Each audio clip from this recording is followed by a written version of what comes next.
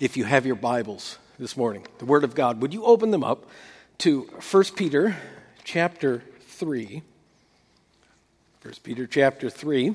Our passage this morning is 1 Peter chapter 3, verses 17 through 22. Last week we were just back a little bit. I'm going to just rewind a little bit to get a little bit of a running start into what is admittedly a challenging passage that we're going to look at this morning. Do you have it open there in front of you this morning? Wasn't really a rhetorical question. Do you have it open there in front of you this morning? Good. Glad you're out there. It's important enough you need to see this for yourself. I'm going to start in verse 15. We looked at this last week. Peter writes, "Always be prepared to give an answer to everyone who asks you to give the reason for the hope that you have. But do this with gentleness and respect, keeping a clear conscience, so that those who speak maliciously against your good behavior in Christ may be ashamed of their slander." Then verse 17 says, "For it is better, if it is God's will, to suffer for doing good than for doing evil. For Christ also suffered once for sins, the righteous for the unrighteous, to bring you to God. He was put to death in the body, but made alive in the spirit. After being made alive, he went and made proclamation to the imprisoned spirits, to those who were disobedient long ago, when God waited patiently in the days of Noah while the ark was being built. In it only a few people, 8 in all, were saved through water. And this water symbolizes baptism that now saves you also. Not the removal of dirt from the body, but the pledge of a clear conscience toward God. It saves you by the resurrection of Jesus Christ, who has gone into heaven and is at God's right hand with angels, authorities, and powers in submission to him." This is God's word, and all God's people said? Amen. Amen. So let me just at the very outset warn you this morning that what we're looking at here is considered by many scholars to be the most interpretively challenging passage of Scripture in the New Testament. Kind of encouraging, isn't it? You're kind of thinking, and we were this close to going straight to breakfast, but here we are. The most interpretively challenging section of verses in the New Testament. It is riddled with question marks and head scratchers and disagreements between preeminent theologians. And it's all because it comes with a number of unavoidable questions. And when I'm preaching, I really don't like doing this, but on a day like this, there is no choice. Because if we don't at least put these unavoidable questions on the table, I'll be answering emails all week long. So if for no other reason, we just have to address some of the big unanswered questions that are raised in this passage. We're not going to settle anything once for all here. I just need to say that. They've been working on this for centuries, and greater theological minds than us are still going at it, but at least we can put it on the table and say, here's what these challenging questions are. Question number 1. Who are the imprisoned spirits that Christ went and made proclamation to? Did you see that there in the passage? In verse 18 it says, Christ was put to death in the body, but made alive in the spirit, and after being made alive, he went and made proclamation to the imprisoned spirits. Now there's a whole series of interpretive questions you got to work through on that, like who are the imprisoned spirits? When did Christ go to them? Where did he go to them? And what did he proclaim to them when he got there? In short, very short, there are 3 major views of what this means. Number 1, this is the pre-incarnate Christ speaking through the mouth of Noah in the days he was building the ark. Number 2, Christ did this as a victory proclamation as he was ascending to heaven following his resurrection. Number 3, and I've shared this view with you before, Christ, during the 3 days his body was in the tomb, in the spirit, he descended into the place of the dead, where the generations of believing but still waiting saints were held captive to death. And he proclaimed to them in that time that the work was finished, that the victory had been won over the curse of sin on the cross. Now, those are the 3 major options. Most everyone falls into one of those camps. We're not going to solve this morning. Greater theological minds than you and I combined have already wrestled this. I just want you to be aware it's a problem. We know it.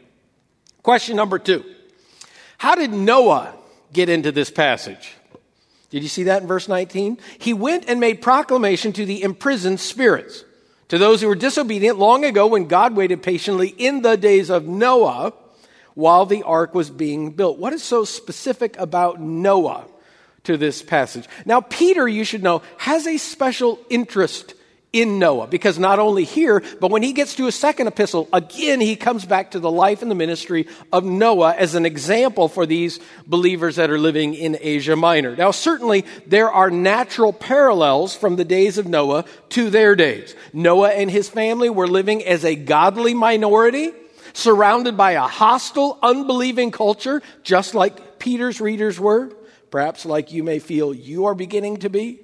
Noah was criticized for his faith. Despite this, Noah lived as a witness for his faith, and Noah experienced God's faithfulness in saving him. So certainly, there are some obvious connections. You might be interested to know that Noah was especially famous in that day in that part of the world. Did you know that? Now, of course, it was a pagan culture. They knew very little about the Bible, but they did know about Noah. Very interesting. We know from historical sources that the people living in Asia Minor were very familiar and fond of these great flood stories, and in particular, they knew the story of Noah as had been told of the Bible. In fact, an amazing set of coins have been discovered from Asia Minor. These coins were minted in the reigns of 5 Roman emperors, and the coins had the Roman emperor on one side, and guess who was on the other side? Noah was on these Roman coins there in Asia Minor, in that region, right around the same time. The only Old Testament account that has ever been found in the world on an ancient coin. And they were discovered right in the region where Peter was writing to, and right around the time he was writing. So Noah is certainly a timeless encouragement to anyone who find themselves living for God, but at odds with their surrounding culture.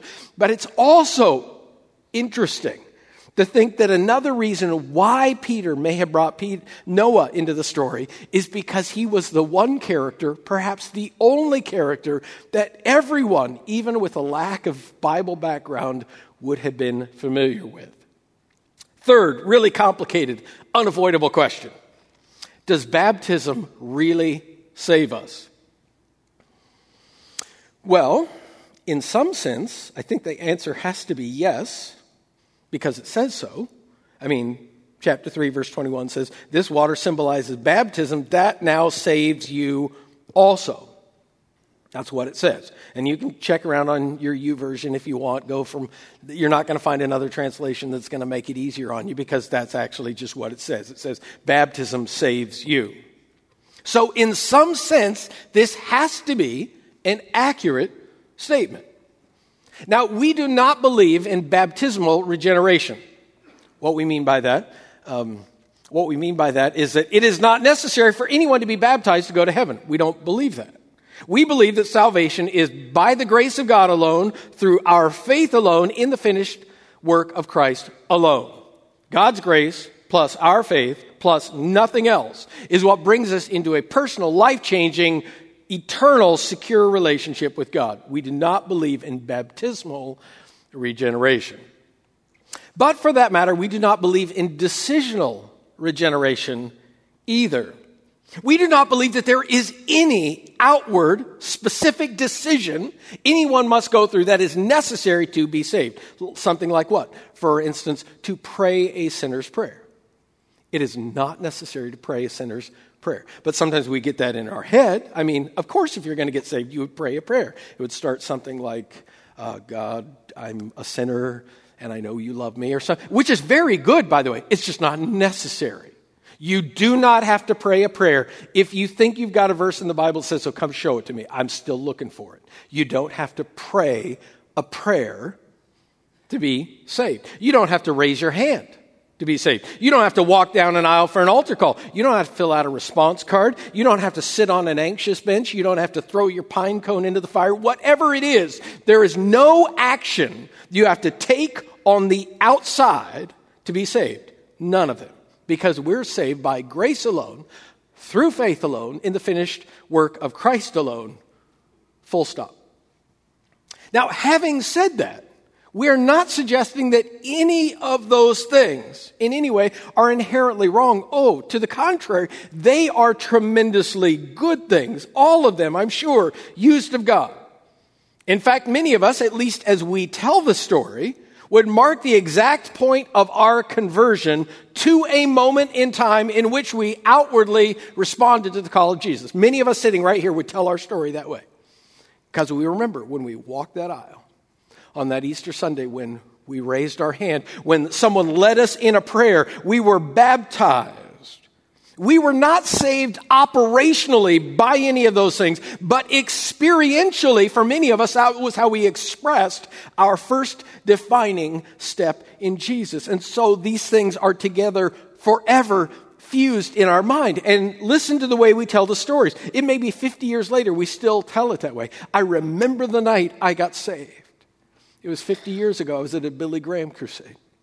And he said in that North Carolina drawl, that if there was anyone who wanted to come meet Jesus, meet me down at the front. And I walked the aisle that night, and I was saved. Or they tell the story, I still can remember my friend after basketball practice one day said, you could pray a simple prayer. And he helped me pray this simple prayer. It was in the back of a booklet, and I was saved that very day. You may say it was Easter Sunday, and the preacher said, if you want to meet Jesus today, we have tanks that are ready. You can be baptized right now. And I was miraculously, wonderfully in that moment saved. We tell the story that way. No one was saved by walking an aisle at a Billy Graham crusade. No one was saved by praying a prayer that was printed in the back of a booklet. No one was saved by getting in water. They were all saved by faith as these things were happening. So in that sense, yes, baptism saves you, not the outward mechanism of passing through water somehow, but the inward faith that it is displaying, which, by the way, look at it in your Bible, 1 Peter 3:21. I think that's what Peter is saying.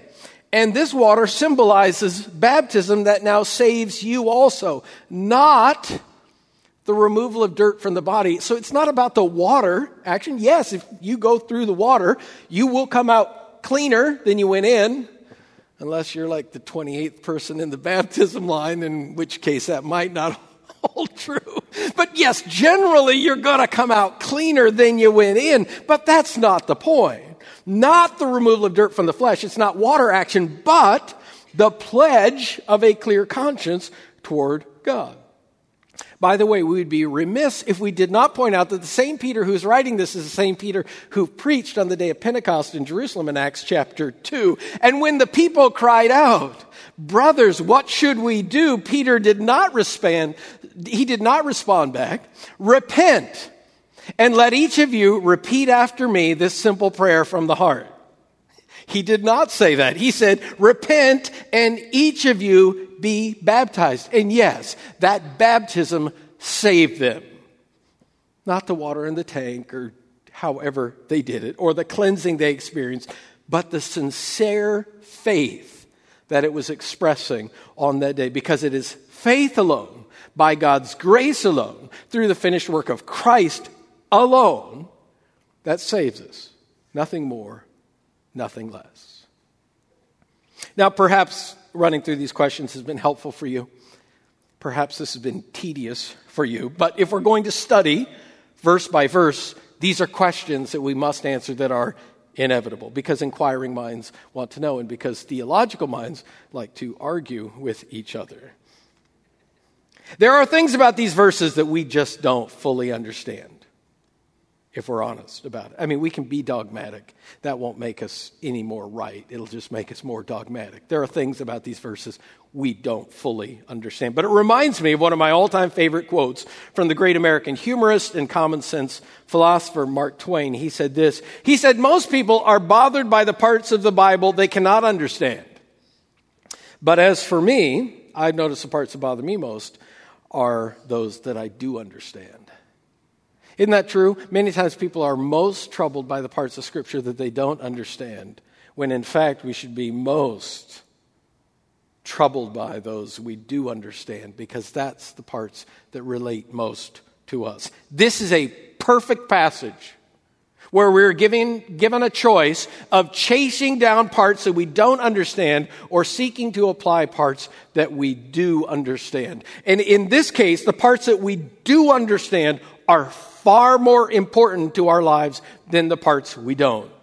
Because while those may be unavoidable questions, they are not, to the passage, the most relevant questions. Now, I know that Peter thought he was being helpful. He thought he was illustrating and enlightening, and when we get to heaven, we'll kind of chat with him about it. It's like it actually didn't help. It left us scratching our heads. But the point is, we know why he was making these references. All of this was to explain and substantiate the everyday principle that he made in verse 17. Look in your Bible at verse 17. For it is better, if it is God's will, to suffer for doing good than for doing evil. That is the premise of the passage. And all that other stuff is to enlighten and substantiate that principle. Everything else is just explaining, how could this be true? How is it better if it is God's will to suffer for doing good than for doing evil? How is that true? If it is God's will that it is better to suffer for doing good than for doing evil. Now, maybe this isn't one of those graduate level theological concepts that I need to learn some fancy new terms for so I can be impressive next time I go to my Sunday school class. But this is an everyday concept that definitely needs some explaining for my life. For it is better, if it is God's will, to suffer for doing good than for doing evil. Because the truth is, and I bet you're the same, I tend to see it the exact opposite of that. So we had a little drama, excitement in our home a few weeks ago. I kind of got an urgent message while I was here at work from Kim, so I called her up and she said, I don't know what to do. The puppies, we have 2 little white West Highland Terriers, those dogs. We have 2 of those, and she said, they're locked in the car. I said, well, what happened? She said, well, I was bringing them back from the groomers. I pulled into the garage. Our neighbor, Mary Kay, was in the driveway, so I just went for just a minute to go over and say hi. I come back a minute later, and Max, he's the youngest of the puppies. And in all fairness to Max, he's got ADHD, so he's got issues. But anyway, she said, I came back, and he jumped up on the armrest, and he hit the automatic locks. And he locked the car with my keys in. They're inside. And she said, I don't know what to do. And I said, where's the car? She said, well, it's in the garage, so it's in the shade. But it's hot in there. I said, okay. You stay with them. I'll get there just as quick as I can. But I said, you keep an eye on them. And if you got to, you just grab the shovel and you just, knock the window out. Do what you got to do. She said, I'll watch them. So she's there and like she's trying to, talk to him. Like, come on, Max, hit it again. He's like, hit it. Come on, you can do it. Come on, buddy. And anyway, so she's there. In the meantime, I'm driving home. I'm a little panicked. I'm making my way north on the 17. And so I'm speeding somewhat. And I'm thinking to myself as I'm speeding somewhat, like, oh man, if I go past a patrol officer, I am so getting a ticket right now. I mean, and I'm like, and I don't want to get a ticket, but I'm thinking like, I'm going to be toast, if this is, and I'm thinking, well, okay, if it happens, it happens, and I'll explain story and I'll get a ticket. My wife wouldn't get a ticket. I'll get that. She'd cry and she'd tell a story and they'd give her a warning and a tissue, but I'd get the ticket. So I was totally prepared for that. This happens. I'll get, I hope I don't. But if I do, I got this coming to me, and I'll say I had no choice. So, and I would have accepted that. But if on the other hand, if I had been driving religiously at 65 miles an hour and putting on my blinker 100 feet in advance of changing lanes and everything, and then I got pulled over and got a ticket, now I would have been mad at that. See, because if I was clearly exceeding the speed limit, somewhat, and I got a ticket, I'd have that coming. That would be fair. But it would be worse if I was doing everything right and then I got a ticket. See, I think of it the exact opposite. By the way, the puppies were fine. They were fine. I got home, I come screeching around the corner and hit the unlocks and the dogs come out. And Max is like, "Hey Dad, you're home early." That's how he talks. Gidget and I just took a sauna. So they're fine. They were totally fine. But it was stressful in the moment. But I would have thought if I got pulled over for doing wrong, that seems reasonable. If I got pulled over for doing right, now that would tick me off. But if I'm reading this right, it's the exact flip. How is it better if it's God's will to suffer for doing good? That's better than for doing evil. That's the relevant question that we're supposed to be asking in this passage. That's what he's trying to answer. The simple answer is this: because in this, you are following in the pathway of Jesus. Verse 17, for it is better, if it is God's will, to suffer for doing good than for doing evil. Verse 18, because seeing that, here's your answer. Christ also suffered once for sins, the righteous for the unrighteous, to bring you to God. He brought us safely home to the Father. He has been raised up to the right hand of God. He is Lord over all angels and authorities and powers. And all of this began because he was willing to suffer for doing nothing but that which was right. And if God should so will that we would experience the same in our lives, we should be willing to receive this as an honor, because God powerfully works all things together for good, even unfair suffering, to powerfully accomplish his purposes. For it is better, if it is God's will, to suffer for doing good than for doing evil, because Christ also suffered once for sins, the righteous for the unrighteous, to bring you to God. This is the part that matters most right here. Now, if you have never in your life fully gotten a hold of what God did for you through Jesus Christ, then you need to listen to this part here really closely. Because you may never again in your life want to hear about baptismal regeneration or pre-incarnational ministry or Noahic foreshadowing. Your life may be complete if you never hear those words again. But I promise you this, if you don't understand what it's saying about Jesus and believe it, however you experience that outwardly, this will change your life, this will change your eternity, and you will be saved by what Peter's saying right here. Verse 18 says, Christ suffered for our sins. Jesus Christ suffered on the cross as a sacrifice for our sins. When he was up there on the cross, that was not merely a demonstration of divine love. It was not primarily a profound miscarriage of justice. It was a willing sacrifice of the Son long before promised by the Father to make sacrifice for sins. And the fact is, you have sinned. Just like I have, just like everyone has. You have sinned. And the bad news is that what you have earned for that, the wages of that, is death. However, the good news of the Bible is, 1 Corinthians chapter 15, verse 3, that Christ died for our sins according to the Scriptures. Verse 18 says Christ suffered once for sins. What this means is that this is a finished work. Jesus Christ didn't put the down payment down on our sins. He didn't pay most of us, and if we'll put in some religious sweat equity, we can finish it off. His death on the cross was a once for all perfect, sufficient, finished sacrifice. There is nothing more ever on your part or anyone's part to add to that.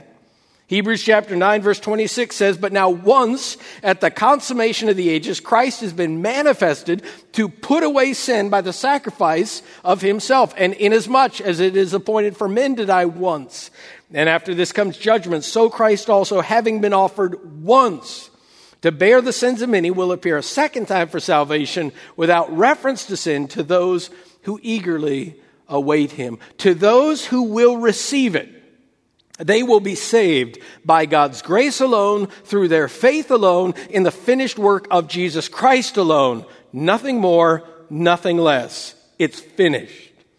For Christ suffered once for sins, the righteous for the unrighteous. In this sacrifice on the cross, Jesus Christ served as our substitute. Back in chapter 2, verse 24, Peter wrote, he himself, Jesus, carried our sins in his body on the cross. This is why, by the way, it was so important that Jesus Christ was perfect, that he committed no sin. It was nothing but good in his life, because this qualified him to pay the price on our behalf, to be the Lamb of God that would take away the sins of the world. Because he was perfect, he could be our substitute. He could stand in our place. You had to be qualified. I am not qualified. I have sinned. I cannot serve as your substitute. Even if I saw you and I felt pity on you, mercy on you, I couldn't say, I'll tell you what, I'll stand in your place and I'll take it on your behalf. You know why? Because I'm already spoken for. Because I've already earned the wages of sin. Only Jesus was perfect in every regard. Therefore, he was available to offer himself up, and he did as our substitute. Only Jesus was qualified and willing. For Christ suffered once for sins, the righteous, that's him, for the unrighteous, that's us, to bring you to God. The point of this incredible sacrifice and suffering was to make it possible for you and I to experience reconciliation with the God who not only made us, but he made us so that we would be connected in constant relationship with himself. The tragedy of sin, the greatest tragedy of sin, is that it has cut us off, it has destroyed the very thing for which we were created in the first place. To be connected with God. Jesus Christ, substitute sacrifice on the cross, that finished work, set all of that right. The point of Jesus' suffering was to bring us back home again. Romans chapter 5 and verse 8 says, but God demonstrates his own love toward us in that while we were yet sinners, Christ died for us. Much more than having now been justified by his blood, we shall be saved from the wrath of God through him. For if while we were enemies, we were reconciled to God through the death of his Son, much more having been reconciled, we shall be saved by his life. The greatest tragedy of sin is being cut off from the God and the life that we were designed for. The tragedy of sin is made right in the miracle of the cross. We experience reconciliation, to be made right in relationship again. Verse 18 says, for Christ also suffered once for sins. The righteous, that is Jesus, for the unrighteous, us, to bring you to God. He was put to death in the body, but made alive in the spirit. After being made alive, he went and made proclamation to the imprisoned spirits, to those who were disobedient long ago when God waited patiently in the days of Noah while the ark was being built. Why was God waiting patiently? Well, because judgment was coming. But because God is patient, he waited to give people time to repent, to believe, to be saved. So in those days of Noah that everyone knew about, Noah kept on building and Noah kept on preaching. But make no mistake, judgment was coming. And just like in the days of Noah, judgment is coming. And I'm well aware that our society is far too forward-thinking and inclusively minded to accept that this could possibly be true. But it is. Just like in the days of Noah. Judgment is coming. It would be biblical malpractice not to say this truth. A day of judgment is coming, and if you think that you can be good enough, it is utter foolishness. If you think that you can be religious enough, it is an utter lie. Judgment on sin is coming. Complete destruction is coming. And to not sound the alarm on this would be eternally cruel. And to those who in the end will not turn from their sin and turn to Jesus, judgment is coming. Just like in the days of Noah. And to those who will trust in God's provision to graciously save them, just like in the days of Noah, he will be faithful to his word. They will be saved from an otherwise certain judgment. In the days of Noah, it says in verse 18, while the ark was being built, in it only a few people, 8 in all, were saved through the water. This is what the Bible calls a remnant. And though they may be relatively few in number, God will be faithful by his grace to preserve for himself a remnant. This is a constant biblical principle from beginning to end. Jesus said, enter by the narrow gate, for the gate is wide and the way is broad that leads to destruction, and many are those who find it. But the gate is small and the way is narrow that leads to life, and few are those who find it. I wish that I could tell you that in the end, everyone will find their way in. I wish I could tell you that. I wish I could tell you that in the end, most will find their way in, but it would fly in the face of what the Bible actually says. God will be faithful. God will be gracious. And by His grace, He will save. But just like in the days of Noah, it will be relatively few. It's what is called a remnant. In verse 20, it says, in it only a few people, 8 in all, were saved through the water. And this water symbolizes baptism that now saves you also. Not the removal of dirt from the body, but a pledge of a clear conscience toward God. It saves you by the resurrection of Jesus Christ, who has gone into heaven and is at God's right hand with angels, authorities, and power in submission to Him. The path for Jesus that began in unjust suffering has now landed in unparalleled cosmic glory. So chapter 4 and verse 1 finishes. And I realize that I'm stealing some of Pastor Shane's material from next week, but it's okay. Therefore, since Christ suffered in His body, arm yourselves with the same attitude. Here's what the passage is about. 1 Peter chapter 3 and verse 17. It is better, if it is God's will, to suffer for doing good than for doing evil. And when we say, how can that possibly be right? That doesn't even make sense. Verse 18 says, because Christ also suffered for our sins. And He did all of this. He took our place. He carried our sins. He finished the work all so that we could come safely home to God, where He is now seated in glory and honor. Therefore, chapter 4 and verse 1, since Christ suffered, arm yourselves also. Get your head in that same frame of mind also, just like Jesus. The question today is, how in the world could we possibly say it is better to suffer for doing good than for evil? The answer is, because if this should be your lot, in this you are following in the pathway of Jesus. And not only did He suffer for doing good, but God used it for good and His own glory and for our salvation. People just like you and me. So the good news is, there is nothing you can do so bad that it will keep you out of heaven. The bad news is, there is nothing you can do so good that it will get you into heaven. The best news is that in the end, it's not about anything you do, but it's about what Jesus has already done. Jesus suffered for our sins. Jesus took our place on the cross. And on that cross, once for all, He finished the work so that He could bring us safely home to the Father. And if you will only believe, if you will only take God at His word, He will be faithful to do that for you, which He has said He will do. He will save you. Now, I understand that if you're here this morning and you do not believe that you need saving, the judgment is not coming, and you don't need grace, I have wasted your time. And I sincerely apologize for that. This message was utterly irrelevant to you.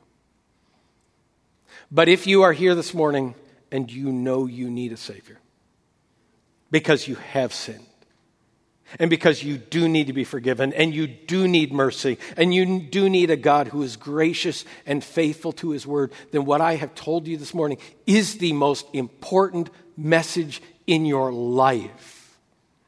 You will never hear anything more important than what you have said today. I have begun to believe that perhaps we have provoked attention today because we talked about Jesus with such utter clarity. And I think we can come in here and we can talk about good deeds and we can talk about societal change and we can talk about a lot of things. But if we talk too clearly about Jesus Christ, that attracts attention. You know why? Because that's the most important message in the world. If you are here today, if you are listening to me, if you're within the sound of my voice and you know you need a Savior, I don't care how you express it on the outside. It could be an inexpressible groan in your heart. It could be a whispered prayer. It could be baptism. I don't care what it looks like, but I would urge you in this moment to put your faith and your trust in Jesus Christ, because He carried our sins to the cross once for all, finished work, the righteous for the unrighteous, to bring us safely, and that includes you, home to God. Full stop. And even if you don't know anything else, you didn't even know there was a Noah on the back of a coin somewhere, it doesn't matter. If you know what I just told you and you put your faith in it, right now, you will be saved. Now and forever. Let's take just a moment and let's pray together. And if you don't need to pray to be saved, then pray for someone who does. They may be with us, they may not be here. You pray for yourself or you pray for someone else. That these words would be true. Heavenly Father, I know that you love me and that you created me and that you sent your Son, Jesus, and that he suffered and died on the cross for me. And that work is finished. And if I will just trust in that work with nothing else, I will be saved. And so I take you at your word that through the work of Jesus, I will safely be brought to you, the God I was created to know. I don't know how you would say it, but in your own heart, if you believe something like that, then God will be faithful to his word to do that which he said he will do, which is through the work of Jesus, bring you safely home to God. Heavenly Father, we thank you for your Son, Jesus Christ. And we realize that he is the center of our stories and he is the center of our life and he is the center of our salvation. We thank you for his work on the cross. We glorify him as he is seated at the right hand of God on high in dominance, in preeminence over all angels and authorities and worldly powers. He is enthroned in glory. And so we praise him as a God and Savior who is worthy of that. God, I pray that you would center our lives on those things that matter most. There's so many things we do not know, and yet we confess that we are educated beyond our obedience. And most of us here, if we never learned one new thing, we would have enough to work on to obey for the rest of our lives. So would you cause us this day to respond to Jesus and those parts that we do understand? And all God's people said,